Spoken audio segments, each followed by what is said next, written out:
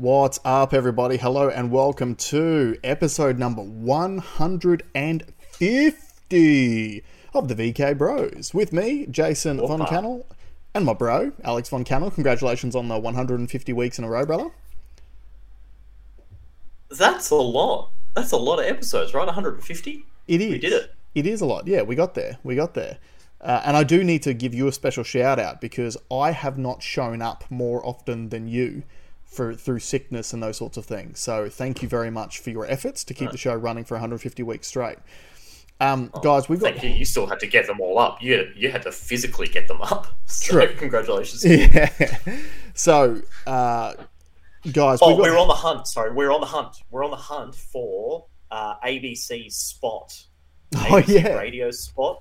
Because our last episode was almost 600. It was like 560 or 570 views on Rumble. Mm-hmm. And ABC radio only does 1,000, has 1,000 listeners. So we just want to get to that. All we get to want ABC. All we want to do is match ABC radio, who gets ABC in total gets $1.1 billion a year in government funding. And one of the radio shows only gets 1,000 listeners. So we just want to match ABC, and we ain't that far off. So thank everyone for and their support. And we are doing it for free. Yeah, and look, I want to give a shout out to Rumble too. I put a post up on Twitter the other day because we've had a massive uplift in the amount of viewers that we get every Monday. We've gone from averaging sort of 50 to 70 to 500 a week. And that's in a pretty short period of time. And this is the sort of generic, genuine growth that channels should experience over a long enough period of time, as long as the content's good. So it's nice to be on a platform that actually supports the channel and wants us to do well. Unless, and put in the comments, are you a government agent? And if you're a government agent watching our content, put it in the comments. Say hi. Yep. Tell subscribe. us what. Yeah, hit the subscribe button, please. Yep. I did see, and look, I'm going to tell everyone what we're going to be getting into today, but I did see an article... No, let me do something else first. Quickly, on this point. I did see an article during the week. It wasn't an article, it was a post by Jared Rennick about the fact that in the latest... I don't know if it was an estimates hearing or something like that, but in Queensland, the numbers of police officers have dropped by about 73-odd officers, but the number of members of Anastasia Palaszczuk's media team has increased by about 90-something people. So all 90 of you, please subscribe to the channel, leave us a comment below. I don't mind if you tell us about how you want our Rumble to cancel our channel or whatever. Leave all the comments. It just helps us out in the algo. Yeah. Quickly, we were talking before we started about power. There was like a bunch of electricity stuff that was going around. Yeah. And one of the guys at work was telling me, did you receive the email from your power supplier saying that there was going to be a big kick to your... big increase in power prices. Raising of prices? Yeah. Yeah, like 50%, something mental. So my current cents per kilowatt hour is going from 22 cents up to about 30 cents per kilowatt hour. Yeah. So he read the whole document plus followed some of the links because it talked about to see what sort of savings you can make, click here. Yeah. And the one saving they could do is you can finance solar panels and a battery through the energy company. But he read all the terms and conditions and there was some interesting stuff in there. Mainly, there was no change to the rate, right? Yeah. So you still pay the same rate. Obviously, you're going to pay less because you're having your power reduced because you're generating your own. That kind of makes sense. They want you to finance it through them. I think it's a 7-year term. There's a bit of a government kicker in there to help reduce that cost, but no doubt will just be completely absorbed and given to the company providing it. Yeah, they would just increase the prices of their solar panels. Yeah, but the most interesting thing that he pulled out of it... No rebate? ...is that it's worse than that. So you get no feed-in tariff. Yep. And the company is allowed to use the power in your battery up to 20% capacity. So leaving you 20%, so they can use 80% of your capacity no more than 20 times per year, which means once a fortnight, they can drain your battery for free. And sell it to Nextdoor. Sell it to Nextdoor. For 33 cents a kilowatt hour. Yeah. Yep. They're Genius. just scumbags. What a beautiful move. Yeah, I got that email from Origin, and I just sent them an email back saying, I note that you have increased the price of energy per kilowatt hour due to the market factors increasing the value of energy, and yet you have not increased my solar feed-in tariff to the same degree. Yep. And then I just said, look, because I only get 5 cents feed-in. It's terrible. Yeah. So I said, I've seen solar feed-in tariffs of up to 14 cents in the market. Please come back to me and match this offer. Otherwise, I'll be forced to go and look elsewhere. And I got an email back saying, want to help you out. Just need to confirm your details. So, I'd literally responded to their email. It's got all my account details on it. So I confirmed my details. And then I get another email back saying, hi there, I'm unable to increase the feed-in rates over email. You may be able to get a better offer over the phone with our team. So, and then tells me to call them. So what this means is that now, because they're making it difficult for me, I'm going to be the most difficult customer they can possibly deal with. Good. Because I'm at home, bruh. I got time. I got time. I will call these people every single day, and I will take up all their time, and I will still probably end up switching my provider at the end anyway, unless they come back to me with a ridiculously good offer. So there you go, guys. If you run a business, treat your customers well, and don't give them bullshit like that, and otherwise they'll waste your time and go elsewhere. Anyway, I'm gonna guess you will be on hold for 52 minutes before you speak to someone.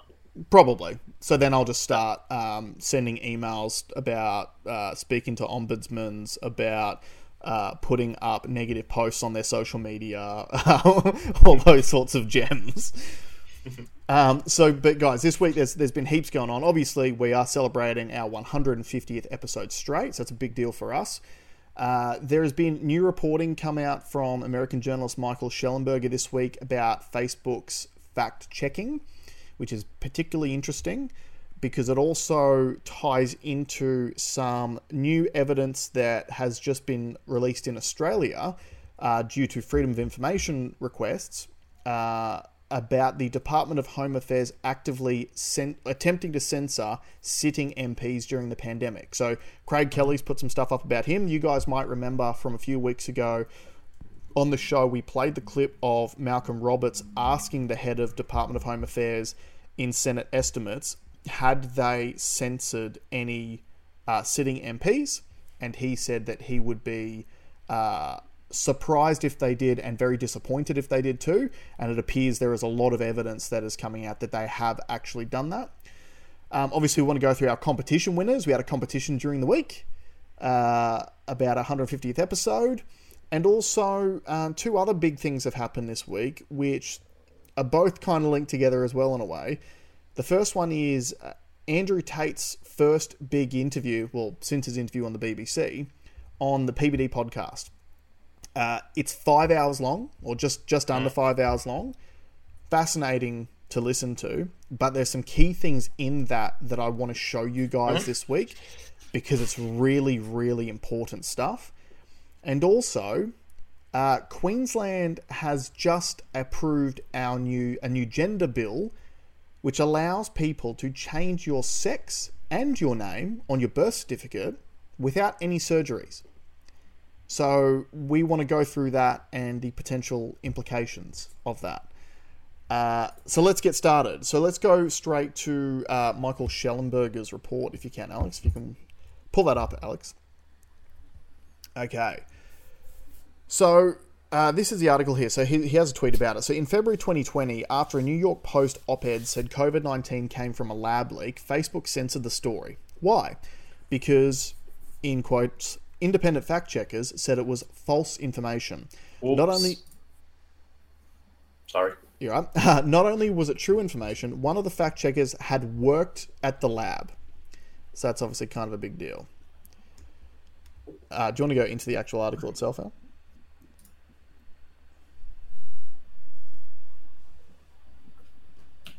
And I need to go... go. All right, just scroll. Here we go. Okay, so way back on February 23, the Post ran an opinion piece by Stephen Mosher saying that we couldn't trust China's story about the origins of COVID-19. He argued that the virus might have jumped to the human population thanks to errors at a Chinese laboratory in Wuhan, rather than via that city's now notorious wet market. The piece was widely read online, until Facebook stepped in. The social media giant's fact-checkers decided this was not a valid opinion. If you tried to share Mosher's column on Facebook, the social network stuck a false information alert on top, saying that finding was checked by independent fact-checkers and preventing your friends from clicking to connect to the original article to see for themselves. Again, this was an opinion column, not a news report. Mosher cited a host of suggestive facts, including urgent government directives, the sudden trip of China's top biowar expert to Wuhan, and that nation's shoddy record of lab safety, as well as gaping holes in the wet market explanations, such as the fact that the market in question doesn't sell bats, the animal from which the bug supposedly jumped. How exactly did Facebook determine that Mosher's reasoned arguments constituted false information? Well, in fact, it didn't so determine. Rather, it was an independent fact-checker. And who did this fact-checker rely on for their opinion? As reporter Cheryl Atkinson notes, one expert consulted had a clear conflict of interest. She has regularly worked with Wuhan's researchers and even done her own experiments there. Danielle E. Anderson, assistant professor of Duke NUS Medical School in Singapore, personally attested to the lab's strict control and containment measures. Anderson did admit, however, that Mosher was correct when he mentioned that SARS did twice escape a Beijing research lab in 2004. Nice! Scrolling down.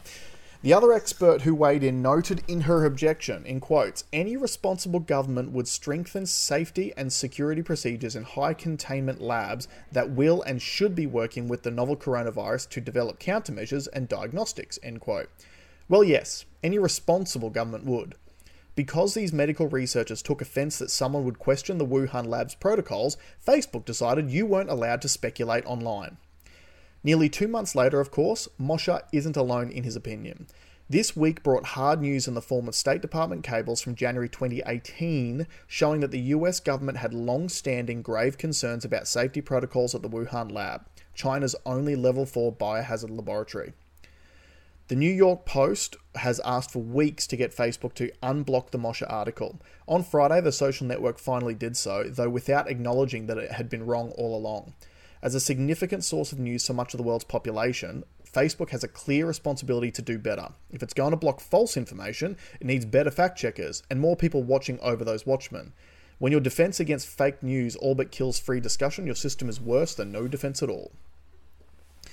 So, this is interesting. There was another clip that came out recently, and we don't have it, but it was of Mark Zuckerberg talking about how censoring some of the COVID information was really difficult because some of the officials and the experts sort of flip-flopped on some of the information, and then he's like, some people, it was just opinions, so should we really censor people for just being wrong?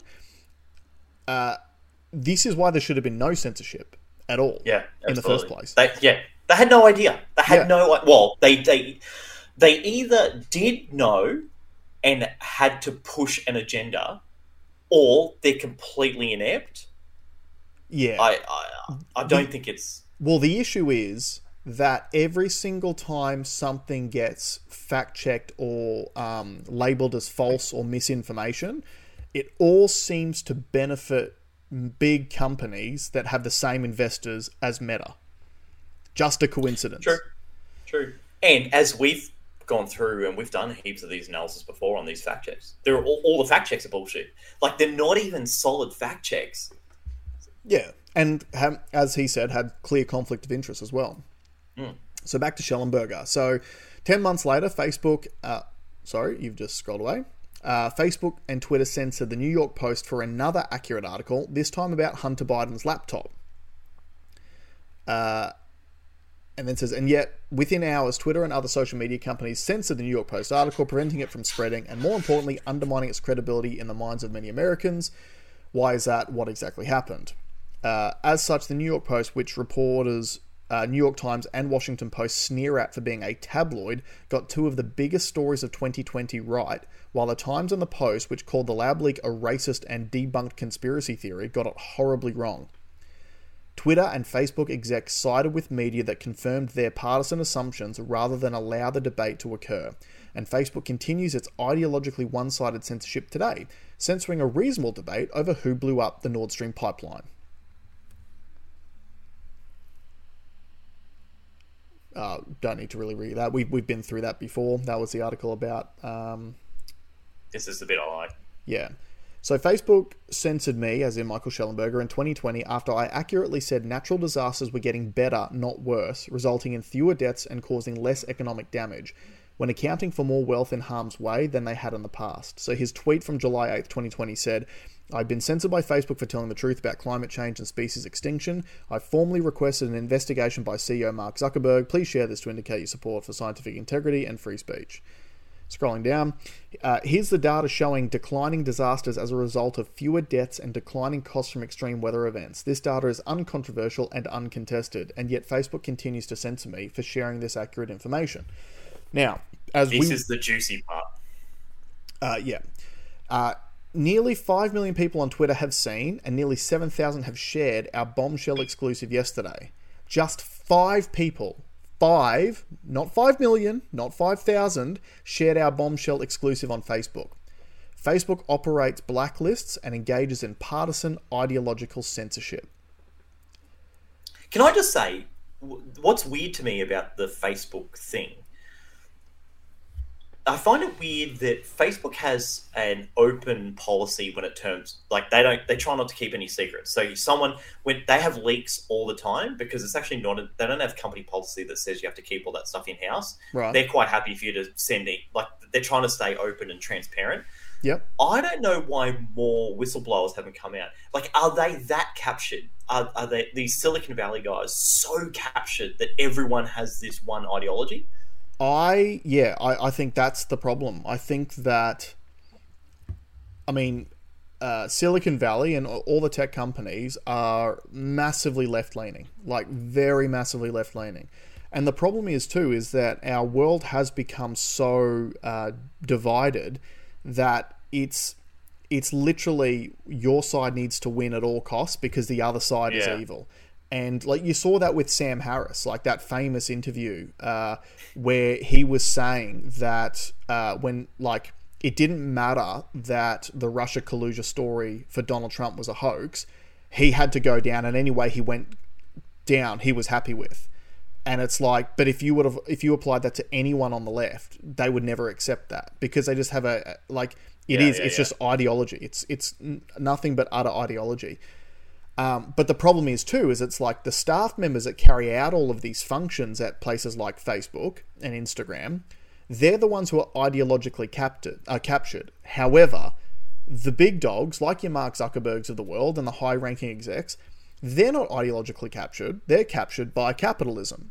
And you guys may have seen in the press recently, everything about like ESG scores and... is it Larry Fink, the CEO of BlackRock, was being interviewed recently, and he was talking about ESG, and he was like, consumers' behaviors need to change, and at BlackRock, we are forcing that change, and companies need to force that change on their consumers. So 54% women, they want 54%. They want as employees? Yep. Yeah, interesting. That's the target. He said that in that same speech. Yeah. So this is the thing, and this is probably enough from Schellenberger at the moment, because it illustrates the point enough. It is not a coincidence that all of those stories that he was talking about, the censorship favoured the left side of politics in the United States. So you obviously had the Biden administration's been in charge since... Obviously, the vaccine rollout began, all those sorts of things. So you had all of the censorship on Facebook and Instagram around COVID, which all benefited the big pharma companies that were selling the vaccines and selling the antivirals, etc., etc. So you had that. The Nord Stream pipeline, censoring that obviously benefits the American government, which was clearly involved in destroying that pipeline, because as we've previously reported, they went and filled the gap in the European gas marketplace and are selling the same natural gas that Europe was getting for 4 times more than what they were paying Russia for it beforehand. And Biden also said that he was going to get rid of it. Yeah, that's right. Like, there's literally videos of it. You can just Google it if you want to, and it'll be on YouTube. Then you had, obviously, the Ukraine war itself, all the censorship about that sort of stuff. That clearly benefits the military-industrial complex in, all the weapons that are being purchased and sent. And then you hear all these stories about how much ammunition Ukraine's going through, and it's a ridiculous amount a day. And you go, okay, so are we literally just sending them all of that stuff for them to shoot it into a mountainside so then they can ask for more weapons because then more money gets sent through them? Like, it is every single time this censorship occurs, it is helping one side of the political divide, which just so happens to be the most closely aligned with all the corporations that are actually benefiting from that as well. Which is weird. I think I've said this on the show before, but I find it strange that Republicans tend to be the ones sided with big business. But it just seems like it's the complete opposite now. It seems like the Democrats are absolutely in bed with big business. Yeah, and this is an interesting concept, because one of the things that I've been really, really concerned about for so long is, at the end of the day, both the left side of politics and the right side of politics have their problems. Neither are perfect. And thinking that one or the other is going to be the hero and going to come in and save the day when they're in an opposition saying the right things is also foolish. Like, I literally had a bit of a debate with someone on a YouTube video during the week, who someone had made a comment. It was about, so the video itself was just an estimates hearing, and it was a liberal person talking about the fact that in Australia, since the Albanese government has taken over, the average family of 4 has had to find an additional $22,000 per year in increased costs. And she went through all of Albanese's election campaign promises, which was like, he promised to reduce energy bills, promised to decrease cost of living, promised blah, blah, blah, blah, blah, blah.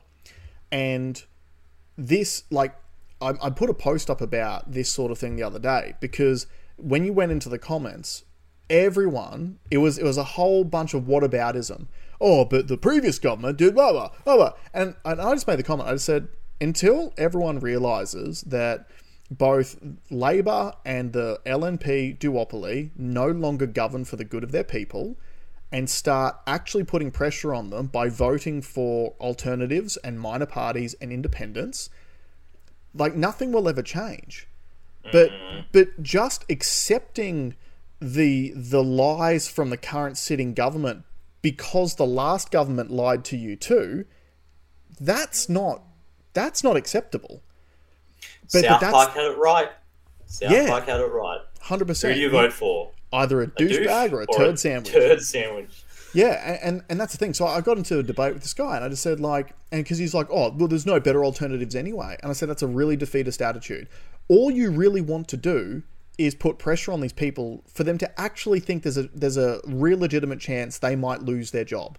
Because at the moment, if let's say Labor's in charge now, if the Labor government gets voted out, all these people know is that they're going to sit on the backbench for 3 years, and then the pendulum's going to swing back towards them, and they'll get voted back in again. Yeah. That's all that's going to happen. Yeah. It's a game to them. So that's why they don't govern for us anymore. But the thing is, everyone knows that people on, like, the right side of politics, so let's say it's Liberals in Australia and the Republicans in America, everyone closely associates those political parties and political movements with corporations.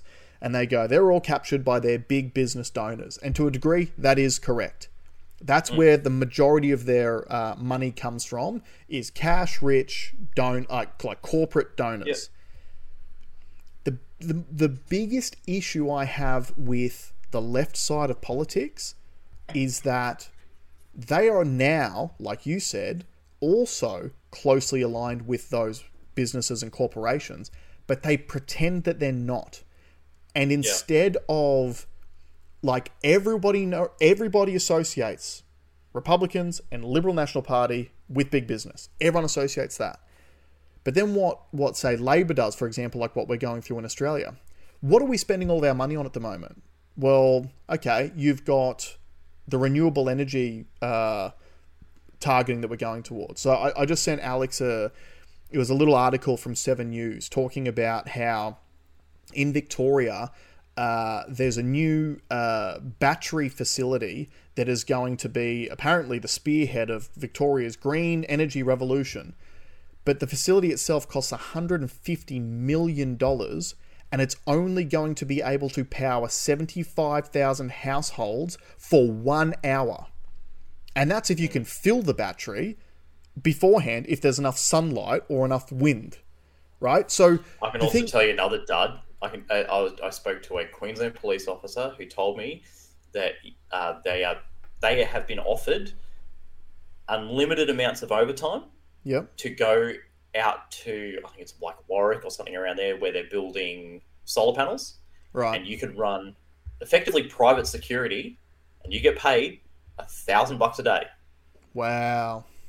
Yeah. As a Queensland police officer. And again, this goes back to, like, most of those police officers are probably members of the unions. They're quite happy to do so. Their union fees, then a portion of that directly goes back to the Labor government. But to get back to my point, this is the insidious nature of the left side of politics, because these projects, like the green energy so-called revolution, look at your power bills now. The fact that they are already closing down coal-fired power stations to power through this green energy revolution when we are already in a massive cost of living crisis shows that they don't actually care about the people. All they care about is getting this new technology in place. And it's costing however many hundreds of billions of dollars to do this, to then lower our quality of life. And who benefits from that? The businesses that are invested in the green energy tech. That's a massive corporation and essentially a new market which has just sprung up overnight, which is now being almost solely funded by taxpayer money. But public-private partnership. Yeah, but the left side of politics comes out and pulls on everyone's heartstrings and talks about climate change and disadvantaged communities and blah, blah, blah, when all they're doing is padding the pockets exactly the same as the right side of politics does. But it's so insidious from the left because they pretend that they're not doing it, and they pull on your emotions to get the exact same result. Yeah, we need to get someone else in. Then we need to knock these two parties out. I was so disappointed the last election that I was happy that the Libs are out. I was unhappy with how strong Labor was. I was not expecting them to win at that margin. Yeah, and I thought some of these. The Greens. I guess the Greens have done what we wanted someone else to do, right? Well, yeah. And you can tell that, to your point, you can tell that Labor is has people in their pockets, because even the Greens are outraged by stuff. They're like, no, you're not trying hard enough. Like you're pandering to some people. We don't like it. Yeah, whether you agree with their policies or not, But we need to get them out. But the issue too is that the success of the Greens largely comes even more on the back of the emotional blackmail that they have perpetrated on people to get them to vote them in. And this is the issue: is that if you actually go and look at the Greens policies and stuff, and we went through it pre-election, you would never in a million years let the Greens run a country, because they would just run it into the ground. Because they want to have all the money in the world to put towards sugar-coated, touchy-feely subjects, and yet they don't actually know how to generate any of the income. The Labor government in Queensland is the biggest example of hypocrisy, because all they talk about is how they are powering into this green energy revolution. I encourage all of you, go and Google what all of the Queensland solar farm projects look like. They are bulldozing hectare upon hectare of forests and bushland to put up giant flat, kilometers wide of solar panels. Do not pretend that that's better for the environment. That is a fucking joke. And the worst thing is, the only thing propping up Queensland's economy at the moment is the mining sector exporting coal. That's the only reason why we've got any money, is because we still export coal that we are demonizing in our own country. So what you're saying is right. We need to get these people out. But really what we need is this. Just a bit of competition. You need, like, the biggest problem with Queensland is there is no lower house, which means if the Labor government has a majority in the upper house, there is no safeguard mechanism they can get through whatever they want. And the bill that we'll talk about later is a perfect example of that. But if you can vote in enough rational independents or people like One Nations or your United Australia Party guys, if you can vote enough of those people in, just maybe they'll be able to stop some of the blatant rot that we are experiencing now. Just maybe. And anyway, speaking of... Yeah, so moving on to the next bit. So Craig Kelly, now I have the evidence. The Department of Health sought to censor elected Member of Parliament's criticism of government policy. A Freedom of Information release has confirmed what I always suspected. The Morrison government, through the Department of Health and possibly others, attempted to censor my Twitter account, an account in my name as an elected Member of Parliament criticising the government. So just a note on that. Don't forget, guys, we live in a thing called a representative democracy. So when you vote in a Member of Parliament, they are supposed to be your voice in the government. And the sitting government sought to censor your voice because it spoke against their narrative. No wonder Greg Hunt, the Minister for Health, couldn't look me in the eye in the corridors. After being censored by Facebook, I was very careful what I posted to Twitter, self-censoring my comments. But that didn't stop the Department of Health from falsely claiming my criticism of the New South Wales Premier was misinformation. And even Twitter, before Musk took over, rejected the Department of Health's claim and request to censor me. This freedom of information demonstrates that the Department of Health is a corrupted and discredited organisation that sought to undermine Australia's democracy. You haven't heard the last of this. Now, it's got an email. I'm not going to read it out, but basically it is an email from the Department of Health to Twitter support saying, like, copied and pasted one of Craig Kelly's tweets in saying, can you look at this to have it pulled down? Since I saw this one, I sent this to Alex a few days ago, there's been a lot more of these that have come out and a lot more other MPs that have been censored. George Christensen was one of them as well. So now, again, it's all starting to come out. So this is the issue with the programming everyone received during COVID. That's a loud car in the background, Alex. Bike. No, bike. There you go. So remember how during COVID, everything that we heard all the time was the consensus says this, the consensus says that. It's the consensus. Everyone agrees. Well, no, they didn't, because our government at the time was censoring even like members of parliament on social media. And this goes toward what Alex, I think, wanted to bring up about blacklisted social media accounts. So obviously Craig Kelly's account was on the blacklist. George Christensen's account was on the blacklist. Our accounts were on the blacklist and are still on the blacklist now. And you can clearly see that in the analytics. So, for example, we had our competition during the week. So I put up a post during the week on the Instagram saying, help us out to celebrate our 150th straight episode of the podcast. Help us celebrate by DMing us something funny you have done for 150 weeks straight. Best answers will be read on the show. Top 3 win 150 sats in their crypto wallets. Juicy, juicy prize. And if you actually go into the insights of that, that post has... So you got to think, we've been doing the podcast for almost 3 years. Our social media accounts have been active for almost 3 years, posting at least 2 to 3 times a week. Stopped posting for a little bit when we started getting more censored, but in recent times been posting more and more. That post has only reached 44 accounts, all of which are current followers, none are non-followers, even though it has hashtags on it to obviously spread it out into like the search function. So we are clearly one of those blacklisted accounts, and that's why we haven't experienced any growth in our social media. But look at Rumble. Rumble doesn't have this sort of censorship. Rumble just supports the content that people want to view.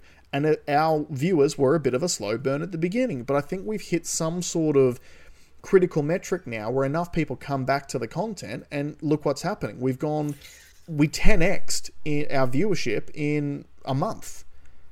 Just to reiterate the Facebook thing. So what those analytics should... We're not saying we should have thousands of impressions. We're not saying that. What we're saying is that it should reach at least outside the people that follow us, at least by one, right? But to have zero outside of who follows us, that's not how the algorithm's supposed to work. That's right. The algorithm is supposed to it's supposed to gather more people that would be interested in your type of thing and show it. But it's clear that it's one for how many people are on. So our system is blacklisted. Now, our test that we wanted to run, that we spoke about last week, this is that test. That test was, let's put something up that doesn't upset anyone. Yep. And it had nothing in there it had none of the naughty words in it. Mm-hmm. And it did... We can now definitively say, well, we're just flat out blacklisted. No matter what we put up, we're going to get nothing. And again, like we spoke about last week, if we were a pedophile account, we would have so much more reach. On Instagram. Put the context around that? Well, we spoke about on the podcast last week. Yeah. Instagram actively boosted pedophile accounts. There is a thriving pedophile community on Instagram because the algorithm is actually supporting it. Now, again, when we wonder, ponder the reasons why, as I said last week, cracking down on pedophiles costs you money. So I think that they didn't want to do the investment. And what is the end result of that crackdown? Well, there's less users on your platform to sell ads to. So there's probably it's a financial detriment for Instagram to crack down on those people. But accounts that post about COVID, well, there's the financial benefit to the major investors of Instagram and Facebook and Meta, because they're also invested in Pfizer and your Modernas and your AstraZenecas and Johnson & Johnson's. So it's all about money at the end of the day. And they can claim as much as they want that they're just trying to do it for everyone's good and blah, blah, blah. But even Zuckerberg, like I said before, coming out this week and going, should we censor an opinion just because it's wrong? Absolutely not. Yeah. We should... Surely that's answered your question. Don't. Yeah, 100%. And in a democracy... I wonder what would happen, though. Picture this. What would happen if a government reached out to a big tech company and a big tech company said, no? I wonder what would happen. Well, we're sort of starting to see cases of this, especially with Twitter and Rumble, sort of around the world. Elon Musk is being heavily criticized because the Turkish government reached out to him before their recent election and asked him to censor posts on the election because they didn't want, in quotes, election interference. And all these people are now coming out, especially people on the left, coming out criticizing Musk, going, he said he's a free speech absolutist, but he censored these posts as soon as the government told him to. And Elon's just gone, what do you expect me to do? If I don't censor it, they'll ban the entire platform in that country. So the net good that you might get on Twitter from other subjects they haven't asked to be censored then also gets removed. What do you want me to do? And that's the really tricky thing, is that these platforms do, unfortunately, have to play to the rules of the jurisdictions that they sell their products in.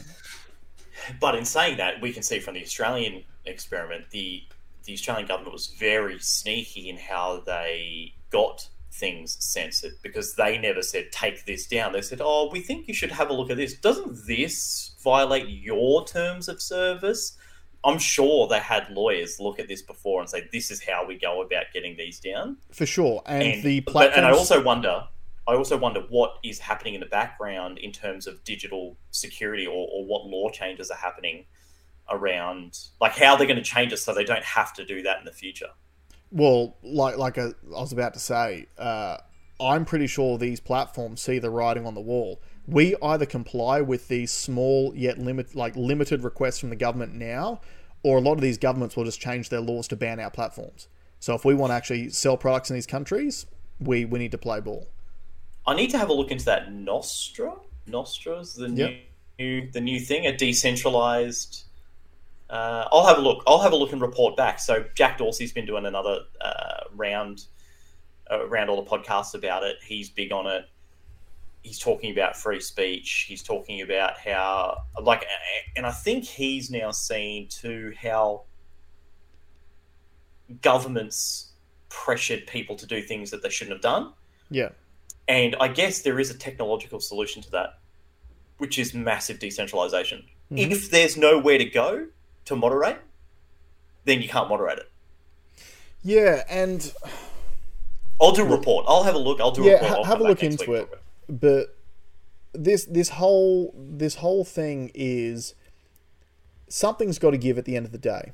And I think Rumble's current success and Twitter's current success is an example and probably an indicator of where the people, like, where they think.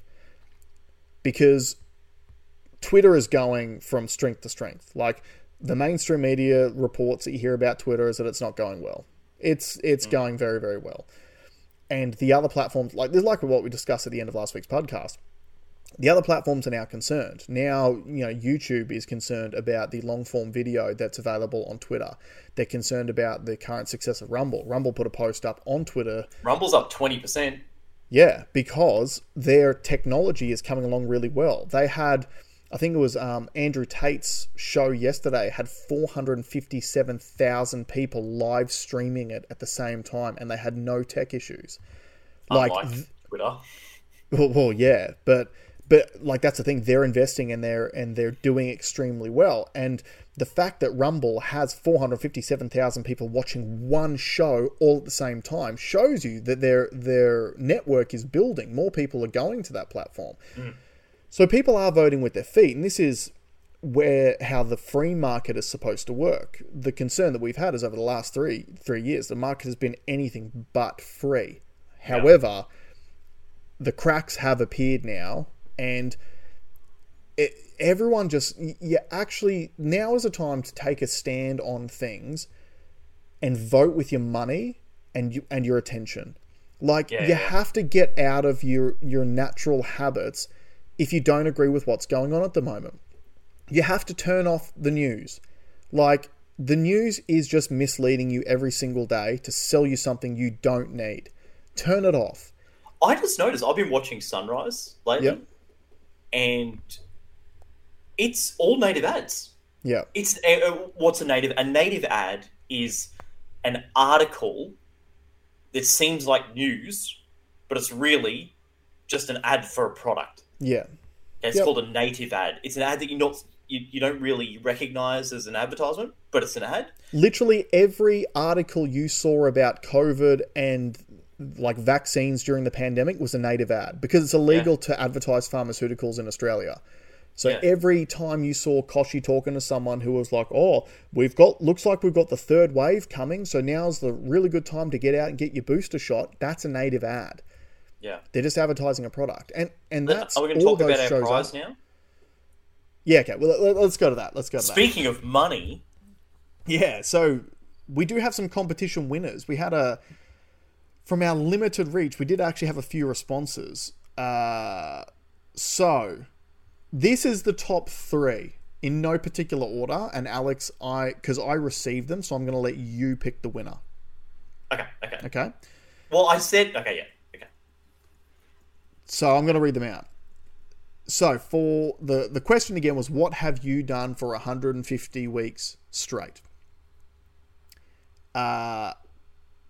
The most bum kissy of them was Michelle Dudek, who said she's listened to the podcast for 150 weeks straight, which is a lie, because this is episode 150, so she's only listened to 149 straight episodes. Thanks, Michelle. Sneaky. Liar. Well, no, she may have watched the car service video. Yeah, that is true. Yeah. But we dropped that midweek, so it's still only 149 weeks of content. Okay. The other one we had, another one was Nick Maudsley, who for the last 150 weeks straight has sent grossly inappropriate memes back and forth with Alex. That's true. I can confirm. I can confirm. And the other one in the top 3 is Matt Winkley, who said for the last 150 weeks, he has watched Alex come into the gym to do conditioning work every Thursday. Oh, hang on a minute. He's never done that. I don't even know how to spell conditioning. I don't do it. So those are our top 3. Now, so all those guys, all those, they're all winners, really. They're all winners. Yeah, true. Yep. And I'm going to pay them all 150 Satoshis each. Hell yeah. Now, I think I haven't done a conversion. Are you saying that we put this prize up and you haven't even checked how much it's going to cost you? That's how much we care about the listeners here at the VK Bros. I'm just balling out of my brain. So I just picked a number. I thought 150 sats. To celebrate 150 episodes.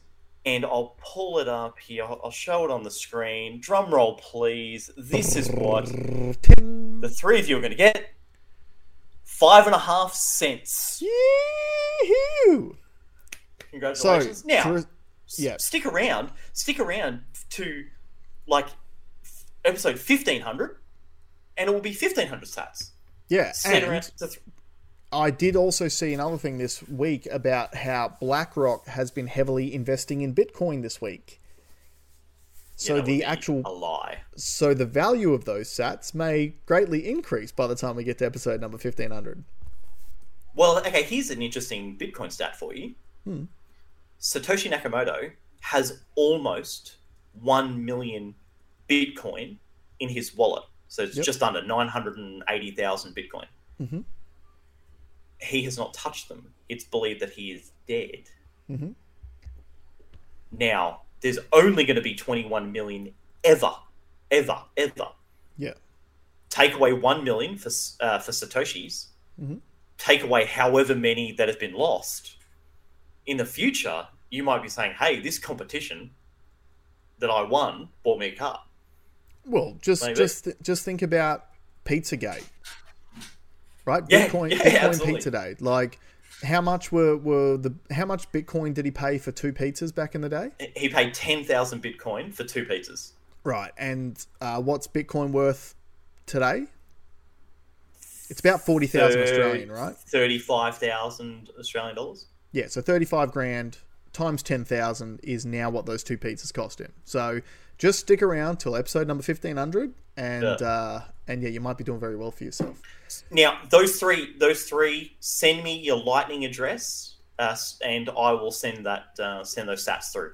Yeah, so just text me those Lightning address, or send it to Jason. Message it through to the social media platforms. Don't comment it anywhere. Just send it through as like a direct message, and we'll get onto that. Okay, let's move on, because the next thing we wanted to speak to you about was Andrew Tate's interview this week on the PBD podcast.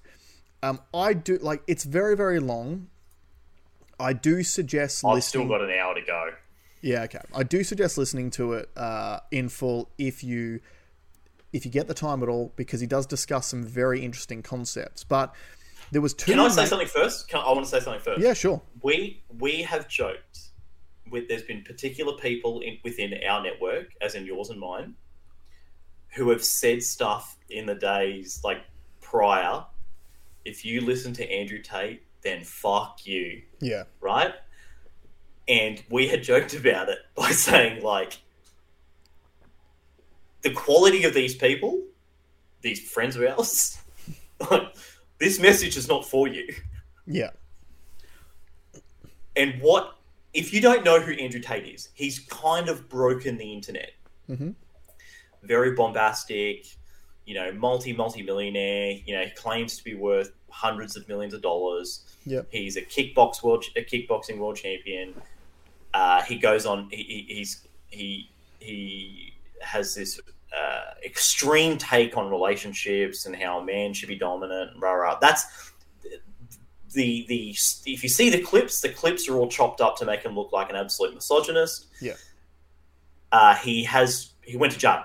He's been in jail in a Romanian prison for 4 months. I think it was 4 months. Still currently on house arrest. Yeah, house arrest in Romania. And whilst it's all pending, he has not formally been charged with anything. Yeah, the way that Romanian law works is they can literally lock you up on suspicion of a crime for 30 days at a time, and then they can do an investigation after the fact. And during that 30 days that they lock you up, if they find one more bit of new evidence, for example, they can then use that to lock you up for an additional 30 days, up to a total of 180 days. So I believe that they've been locked up for it's about 4 or 5 months of 6 months total that they can be locked up for, and no charges have been formally made at this point in time. So it did appear to be just a clear attack from the Matrix, as he would put it, to pull him out of the information space and lock him up for as long as they possibly can. Do you want to give some background to the clips, or should I just play them? Yeah, I do. So there's 2 clips in particular that I wanted to play because I think that they're very relevant to the themes that we've been speaking about. So one of the themes that we speak about a lot is the media being used as the control mechanism for governments and giant corporations to mislead and persuade people into going along with their agendas.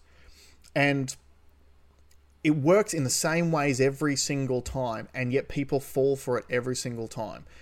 And one of the things that we spoke about a couple of weeks ago on the show was that concept of remember how I brought up the laws do a really good job at punishing and removing destructive masculine behaviors, but they don't do a good job at removing destructive feminine behaviors, i.e. Character assassination. And so near the beginning of this podcast, so there's 2 stories that PBD brings up, because it's very interesting how the BBC covered both of these stories, and they were both interviews. And it's very interesting, the first question asked in both of those interviews. So I can't remember if he gives the context. Well, a little bit of a backing. The BBC was the first organisation to get an interview with him since he was out of prison. Yeah, and he was effectively set up. He was told that it was going to be a particular thing, and it turned out to be something completely different. They sent him because he didn't want to do it, and because he thought that it would be a hit job, and they said no, it wouldn't be a hit piece. They sent him a list of questions before the fact, and then on the day that he agreed to the interview, those questions got thrown out the window, and they basically attacked him straight away. But to put it in context, so the BBC is obviously the British Broadcasting Corporation, so it's a government-funded.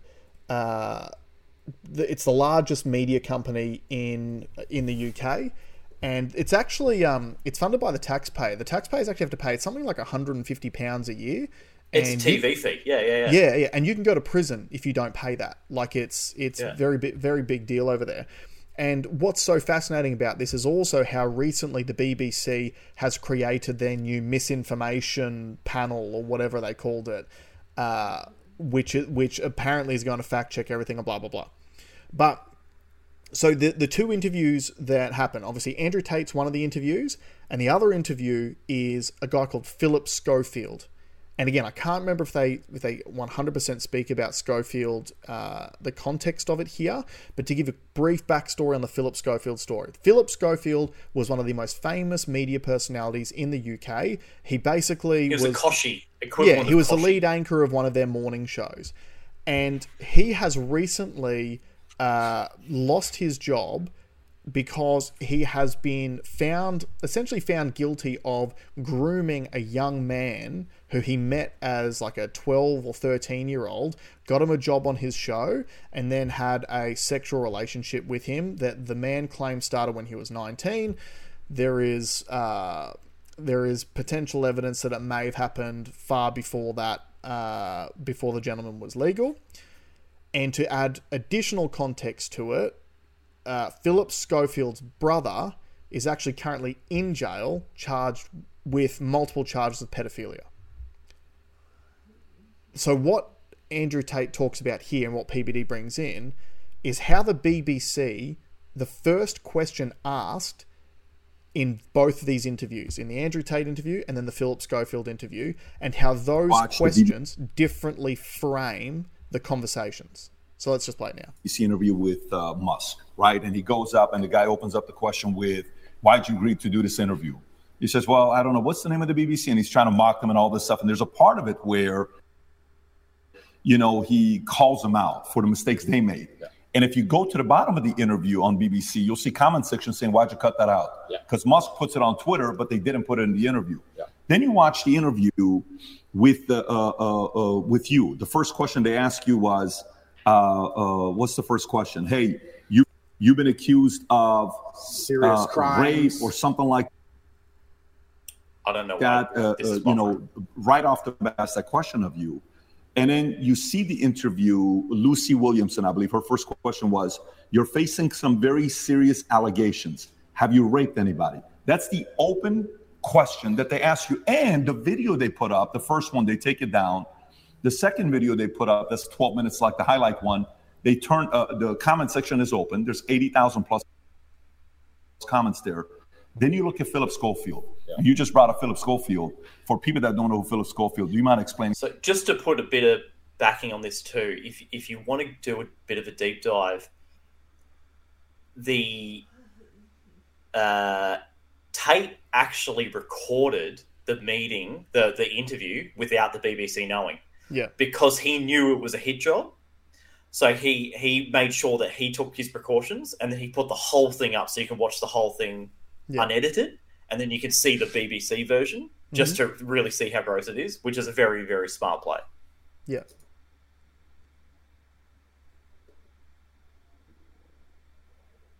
I don't know why YouTube is just absolutely... It's because it knows we're using this for Rumble. It's protesting. Yeah, he was a TV presenter in England. He was very famous. He ran the morning show. And he was grooming children for a very long time. And all the staff knew about it. And the people who worked on the show with them were being groomed by him. And everybody knew. And it was all a big ha-ha-ha joke. And now he's come out saying, oh, please don't pick on me. I feel sad. And the media is saying, I'll leave the guy alone. He is, when you go look up his Wikipedia, it says... Okay. That's basically the story. Go to the 28th minute. Because I want to hear the first question that she asked Philip Schofield. Oh, it's not she, it's a guy. And it's about the 28th minute that it happens. Yeah.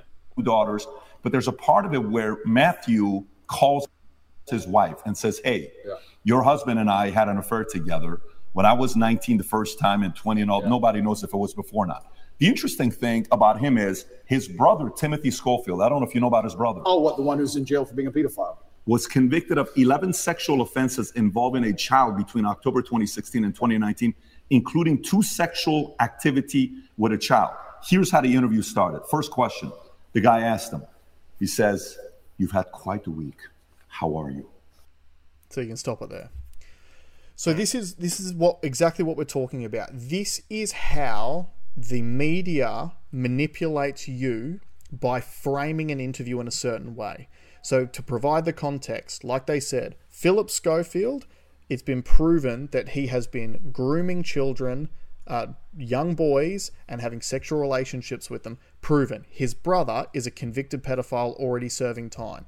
Andrew Tate, on the other hand, has been accused of crimes, is currently in prison being investigated, but no charges have been laid and this is after being in prison for 4 months. So you would think after 4 months, they would have actually found any proof at all to lay at least a charge, but they haven't. So the man that has not had any charges laid, the interview begins by framing him in a way where she says, so you've been accused of some serious allegations. Have you raped anybody?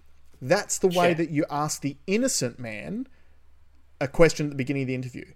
But the guy who's been proven guilty, they start out by saying, you've had a big week. How are you? They go with the empathy with that guy. So the BBC clearly wants you to think that Andrew Tate is the enemy and he's a giant, he's a criminal. And they want you to think that Philip Schofield is a poor, closeted gay man who is only being, he's only in the media because he's a homosexual and people are bigots.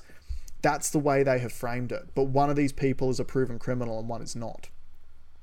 All right, I've flicked forward to that minute 20 that you've got marked. Yeah, this is another thing that I wanted to play because I found this very, very interesting because this very closely relates to what we experienced during COVID. So before you start it, because one of the things that you wanted to talk about beforehand, just to give a bit of context, Andrew Tate often speaks about The Matrix. And if any of you have actually seen the movie, you'll know the terminology that I'm speaking about. But if for any of you that haven't seen the movie, it might be a little bit confusing. But essentially, what he describes as the Matrix is the society that we live in. And in the movies, essentially, you were in this pod that machines were using to extract your body heat to use as an energy source, while they funneled nice pictures into your head of what you thought your life actually was, so they could basically use you as a resource while you thought the world was something that it wasn't. That's essentially what it's a metaphor for the real world, because all of us being little worker bees, maybe we're not being in a pod having our body heat sucked out of us for energy, but we are the cogs in the economy that keep everything moving. Our labor keeps things moving, which then obviously funnels the energy source, which is money, through to the robots, the elites at the top. But one of the interesting parts about The Matrix was the agents. So the agents were computer programs that were designed to pull people back into the Matrix if they had woken up, so to speak. So waking up is if you see the world for what it actually is, if you see the manipulations, if you see the control mechanisms. And the agents were designed to take those people out of the Matrix so they couldn't wake up anybody else. And one of the concepts that he speaks about was that anyone who does not have an open enough mind can become one of these agents and can actually essentially... No, Morpheus says it. Morpheus says it in the movie that like a non-seeing mind can be taken by the agents. And in the movie, what happens is any of like the NPCs, the non-playing characters, their bodies can be taken by an agent. So if an agent wants to get closer to you, they can just morph into the mind and body of someone who's basically a non-playing character in the Matrix. That's right. So basically it means that it became far harder for, people like Neo to hide per se, because these agents could literally just take over the body of anyone that was close to them so they could pursue these people. And that's largely what we saw during COVID, when you saw people tipping off authorities because... Hold on. He said it in a great way. He said, if you don't think agents are real, put yourself back in 2021 or 2022, go to a barbecue, have a great time with people, and then then tell people that you're not vaccinated and see them turn into agents. Yeah, exactly. And the people who called the police when someone was having too many people over in their backyard, or when someone was out, having their second hour of exercise when they're only allowed one. Those were the agents. And this particular clip here explains a little bit of why that happened based on an experiment. So just play this clip now and we'll discuss it afterwards. They'll upset you. They'll give you 99 back.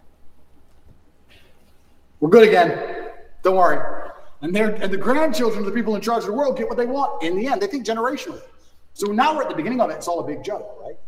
But especially before Elon had Twitter, when you couldn't say the truth online, when you couldn't say my eyes see X on the internet without going to jail or losing your account or getting a hate speech charge in the UK or some garbage, they're controlling what you think. And on a long enough time frame, what you think becomes true. We all believe 2 + 2 is 4.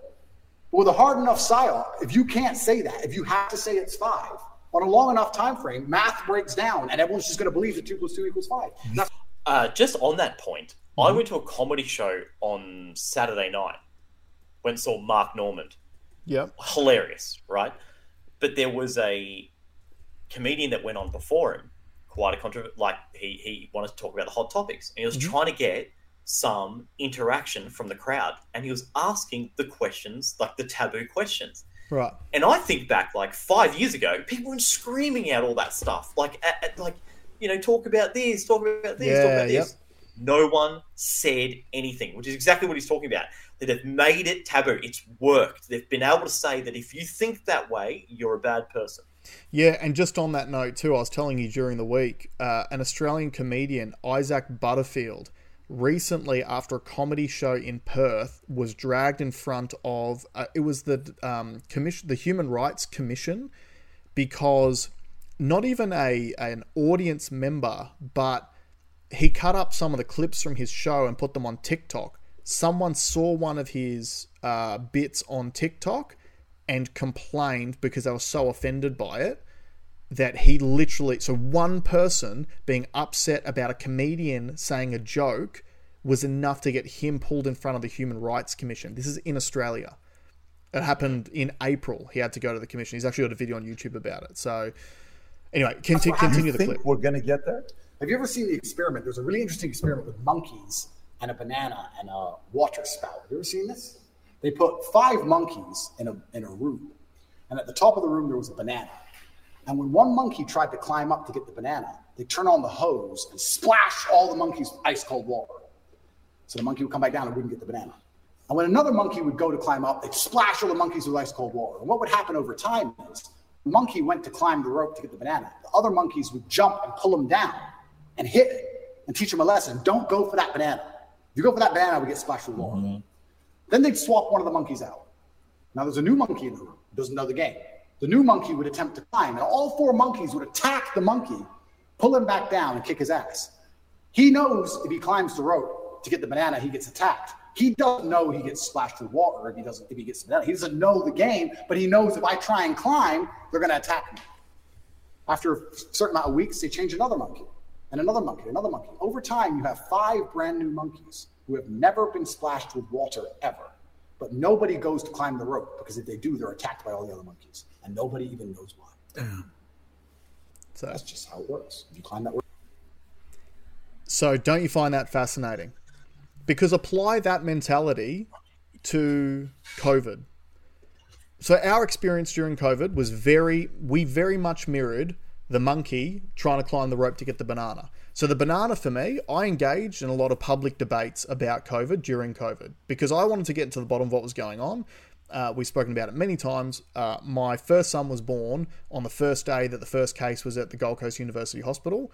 So I, being a concerned parent, trying to navigate my way through a pandemic, I wanted to find the truth. I wanted to know what was going on. And I got so much backlash from my network because I was questioning the official narrative on COVID. So much. And as anyone else who questioned the official narrative, look, we won't write about everything, but we'll write about a lot. And the things that we were right about... the major stuff. Yeah. And the things that we were right about, like, if you go back and you reanalyze the whole pandemic, if you did the opposite of what the government told you to do, you would have had a better outcome.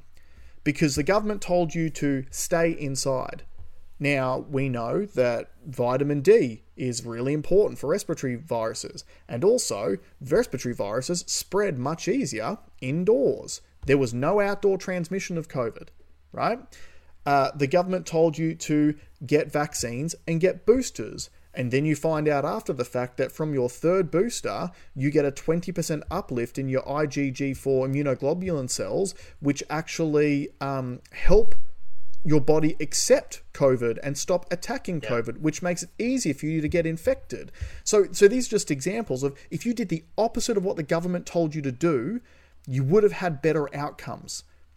And yet to question that was to try to grab that monkey and that banana, and you had all the other programmed agent monkeys jumping on top of you if they spoke to you at all. A lot of them would just cut you out of their network completely.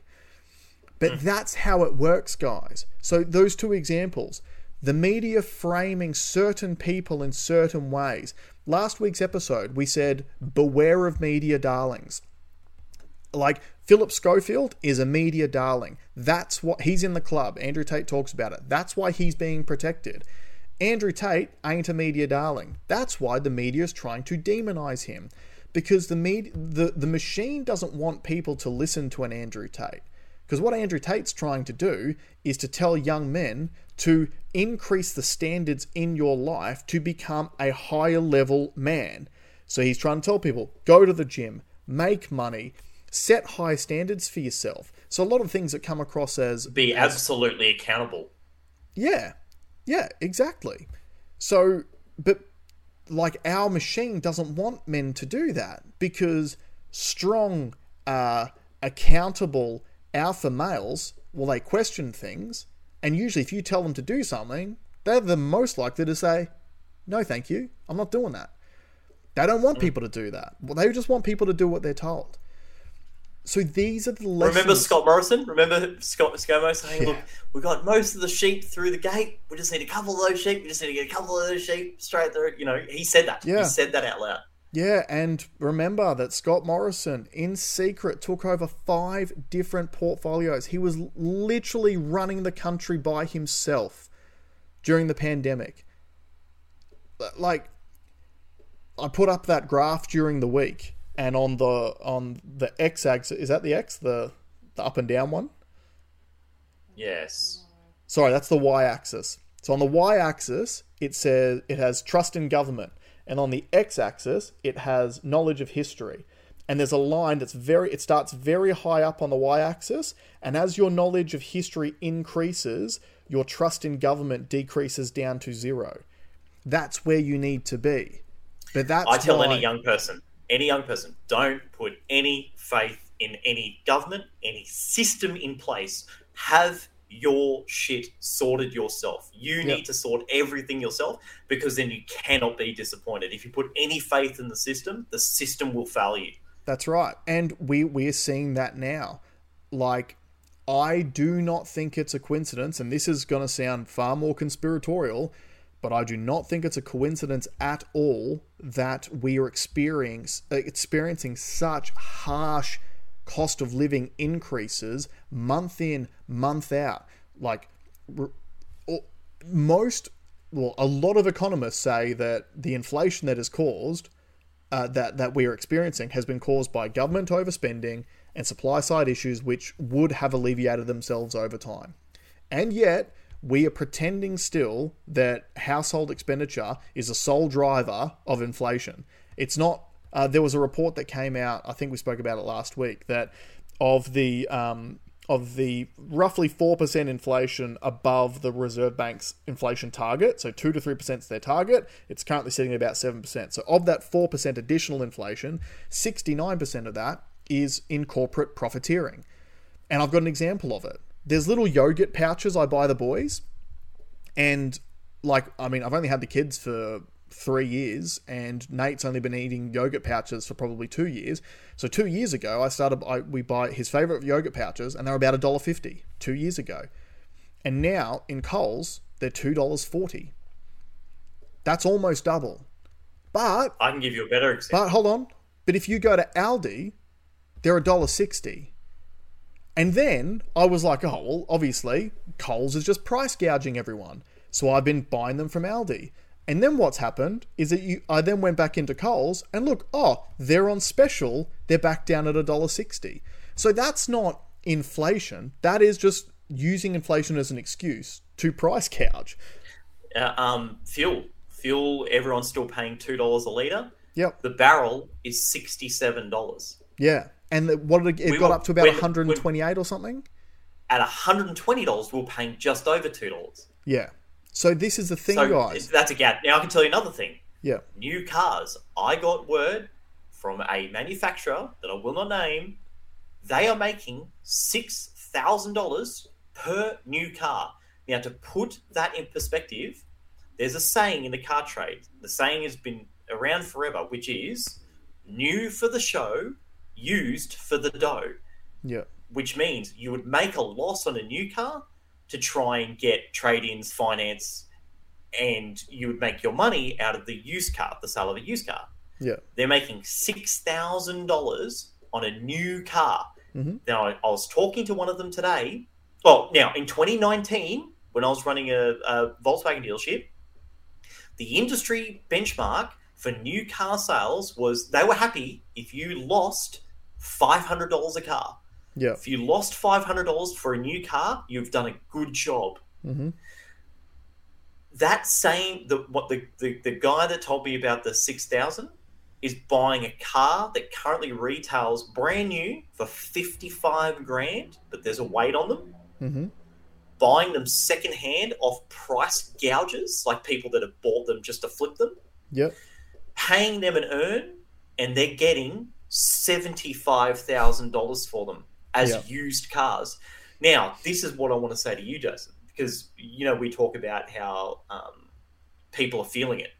People aren't feeling it if they're paying $75,000 for a $55,000 car. That's insanity. That is absolutely inflationary insanity. Yeah, and that conversation I had was today. Yeah, of course. And I'm not surprised you're having that conversation today because it's June. So for end of financial year, I can see how someone's accountants come out and gone, you need to buy that car, you need to buy it now, and you can't wait 6 months to order one and have it come in. Go and spend the overs. I can see how people would do that. And I know we've had this conversation before, and we can continue to disagree on this being the most key metric of consumer spending being inflationary. But to give another example, Philip Lowe was questioned in estimates this week and was asked about price caps. So what's a price cap? A price cap is when you cap the price on a certain item or service due to cost of living pressures. And he said, no, I don't agree with price caps, and that price caps can potentially obviously alleviate some pain now, but it doesn't work long term, and blah, blah, blah, blah. So he doesn't believe in price capping on goods and services, which obviously if you price cap that would decrease corporate profits. But he does change the value of money every month. So he's happy to adjust, him personally, the value of money every month, but he's not happy to have price caps on the other side of it. I'm not happy with price caps either. I'm not either. The market, here's my frustration. Maybe I haven't communicated my frustration. The buying habits have not changed. Mm-hmm. Because when the price goes up, and when you made the example of the yogurts were too expensive and you found a better place to get them, that's good. Thumbs up. Yep. People, you're not the standard. That's not what people are doing. People are still paying. They need to move to alternatives, because once they start moving to alternatives, that inflated item now has to become competitive in the market, and the price will come down.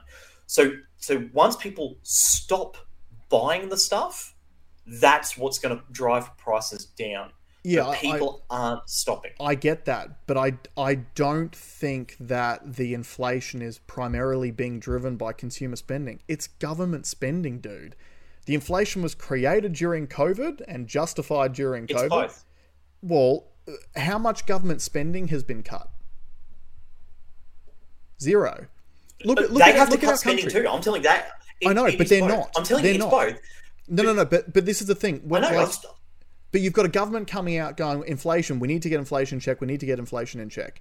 And yet they're continuing inflationary policy and relying solely on the Reserve Bank to try to fix inflation through interest rates. And what are the inflationary policies I'm talking about? Things like the raise in the minimum wage, which comes in on the 1st of July.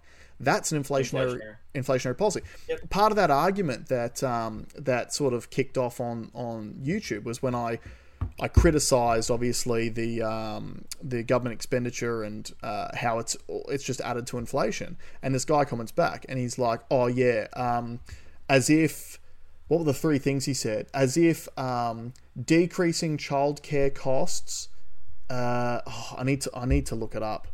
Well, I don't really. What's funny you say about that? All three things that he said that were government policies, Labor government policies. I'm like, mate, literally every single one of those things adds to inflation because it doesn't decrease the cost of those items. The government's just paying the difference for it.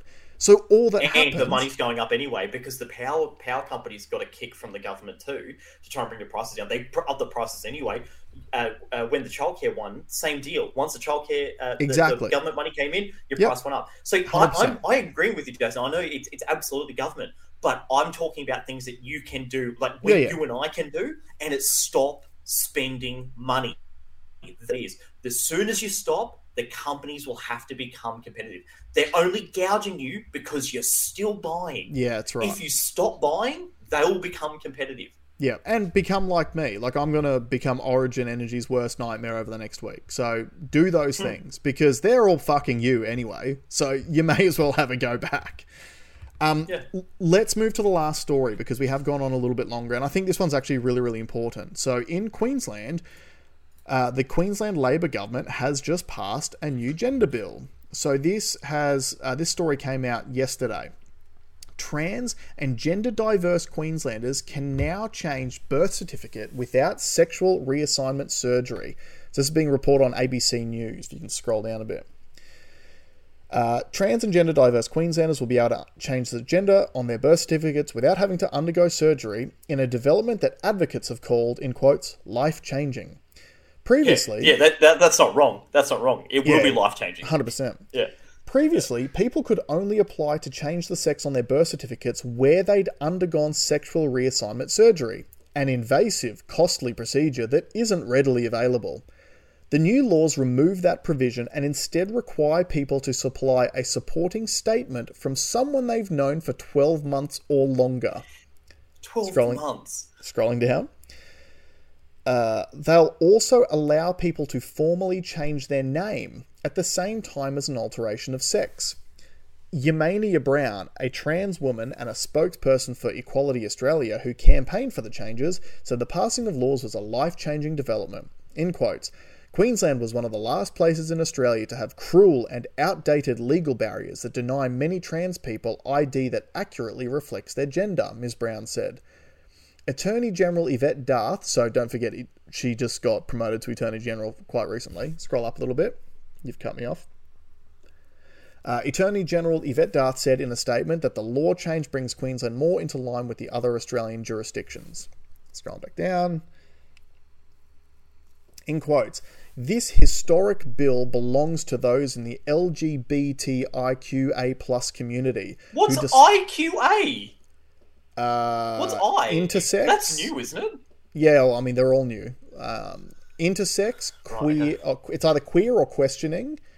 A is it asexual? And plus, I don't fucking know. Community, who despite facing the brunt of vitriol, discrimination and hate, have chosen to stand up and fight for legal recognition, she said.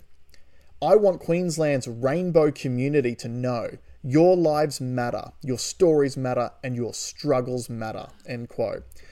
The laws allow parents or guardians of children under the age of 16 who want to change their sex on their birth certificate and who meet certain criteria to apply directly to the registry. Applications can also be made through the Children's Court. For children, the state government says an assessment by a, in quotes, developmentally informed practitioner who has an established professional relationship with them is required. The new laws also allow both a child's parents to be registered as either mother or father, or simply as a parent on birth certificates. This is a quote I want you guys to pay particular attention to. So this is from Yvette Darth. In quotes, these laws also recognise same-sex and gender-diverse parents by acknowledging the undeniable reality that a child can have more than one mother and more than one father, Ms. Darth said. So that's one of those control words they use, undeniable reality. The passing of the laws has been met with praise from advocacy groups including Rainbow Families Queensland and Transcend Australia. In quotes, the changes to the Act will allow all children to have the potential to lead productive lives, whilst maintaining the respect and dignity which comes with being recognised as their true identity, Jane Hopkins from the parents group P-Flag Plus Queensland said. Under the new laws, it will no longer be necessary for a person to have a sex marker on their birth certificate. There will instead be an opt-in approach that requires a person to request that their birth certificate includes a reference to sex information. They also give people greater say over the gender descriptors used on ID documents, allowing them to nominate a descriptor of their choice. Education Minister Grace told the House it's an important step for the state. As a very proud parent of a non-binary adult child, can I say that identity is very important, she said. So, what are your thoughts on this, Alex? We've been into this before. I thought this was just an American thing. They're going mental over it. Yep. It was just madness. It would pass. It's a phase. But it's absolutely here. It's absolutely here. They are saying stuff that's categorically untrue. That quote that Yvette Darth said, that's mental. That's not real. That is neuro-linguistic programming. Yeah. That's exactly what Andrew Tate referred to when he said 2 + 2 = 5. This is the last step in 1984, Orwell's 1984, when Big Brother requires you to not believe your lying eyes if your lying eyes are telling you something that's different to what Big Brother is telling you. So I just thought about this a little bit, and let's pull the emotion out of it. One of the biggest factors, one of the biggest problems I've had with all of these leftist policies is what loopholes does this leave for nefarious people to do the wrong thing? I thought of one. I thought of one that you haven't thought of, which I like. Okay, you can go for it.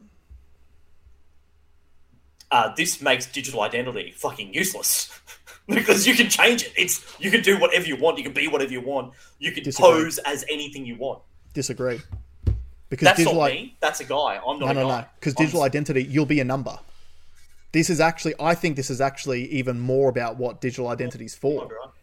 Because we've got all these other descriptors we have of people now that we can use to identify them. Well, with digital ID, you'll just be a number. You can be whatever you want to be, but you'll be number, blah, blah, blah, blah, blah, blah, blah. Here's my initial thoughts that I came out of it. This will make it extremely difficult to track criminals. If you've got a criminal record, you can now, through a letter from someone who's known you for 12 months, go and legally change not only your sex, but your name. You can just go and change it. Yeah. And then, 12 months later, because don't forget, gender is fluid, you can change back to being a bloke with another new name. So if you say, I don't know, touched a kid, lost your blue card, well, just go and get a brand new name. I'm sure that these government departments which do all the checks aren't that good at, or even aren't that interested in making sure they dot all the I's and cross all the T's when it comes to actually handing these things out. Yeah, and I feel like, what about police? How do you describe an assailant? That's not how I identify. No, running down the street. We're in hot pursuit of a what? Yeah. I don't know. Yeah. I don't know. Are they them? Here's one of my other thoughts too. So they use a lot of the rainbow family, the LGBTIQA plus community, but every single trans person believes and claims that they are in fact a man or they are in fact a woman. So why are you still part of the rainbow LGBTIQA plus alphabet? Let's just call it the rainbow alphabet. Why are you part of the rainbow alphabet if you honestly claim to be the sex that you are claiming to be? That would mean that you would... Don't they? What do you mean? Some of them don't prescribe to any of them. I don't want to get into it. Because there's no right answer. Everything you say is wrong. But that's the thing. That's why you have to have these conversations. No, but I guess the point I'm trying to put across is it doesn't matter what you say, you're wrong. It doesn't matter how progressive you are, you're wrong. Mm-hmm. We've heard that the G's are going to get kicked out of the LGBTQI plus, right? Because they probably had it too good. No matter how, no matter how pro you are for it, you're not pro enough. You're wrong. It's wrong. That's always inherently the problem with progressivism. That's why I put that post up the other day, which was about the only way that a democracy moves forward is with a constant tension between conservatism and progressivism, because you need both. The progressives move you forward and move you past some of the ickier parts of your society. The conservatives pull you up when you've gone too far. But the problem with progressivism is you will eventually progress too far. And you do need to admit when you have made an error, and you should probably start pulling some stuff back. This bill, this literally turns you into that sort of clown world that a lot of the red pillars want to refer to. But the biggest concern I have on all this stuff is, in my opinion, this stuff is all extremely nefarious because it is all designed to have children lose touch with reality. Yep. Because what are kids going to ground themselves to? Like, I've got 2 young children, right? And Nate can speak. And Nate tells me who's a boy and who's a girl. Just off his bat. He just knows. He just knows. And he gets it right every time. That's a boy. That's a girl. Hey, Daddy, you're a boy. Mummy's a girl. He knows those things. I haven't drummed it into him. He just inherently knows. And now, the more prevalent this becomes, the more conversations are going to be confusing, because he'll see someone who he identifies as a man who claims that they're a woman. And everyone around him says that guy, that person who looks like a man, is in fact a woman. So then what are you grounded to? You're being a constant mental argument with yourself going, well, I can't even believe my lying eyes, because my eyes are telling me that that's a man, but everyone in my world around is telling me that's a woman. And that's exactly what we experienced during COVID. When, with all these arguments we got in online, one of the biggest talking points that I had early on was the data was showing, this was before vaccinations came out, the data was showing the average age of death was 81 years old. It still is when it comes to dying from COVID. And I was saying that to people, but they were like, no, that's not the stats, because the TV wasn't telling me that. I'm like, okay, but actually go on, look at the reports, look at the numbers. This is what the numbers say. No, that's not it. Everyone's dying. And then what did the TV do?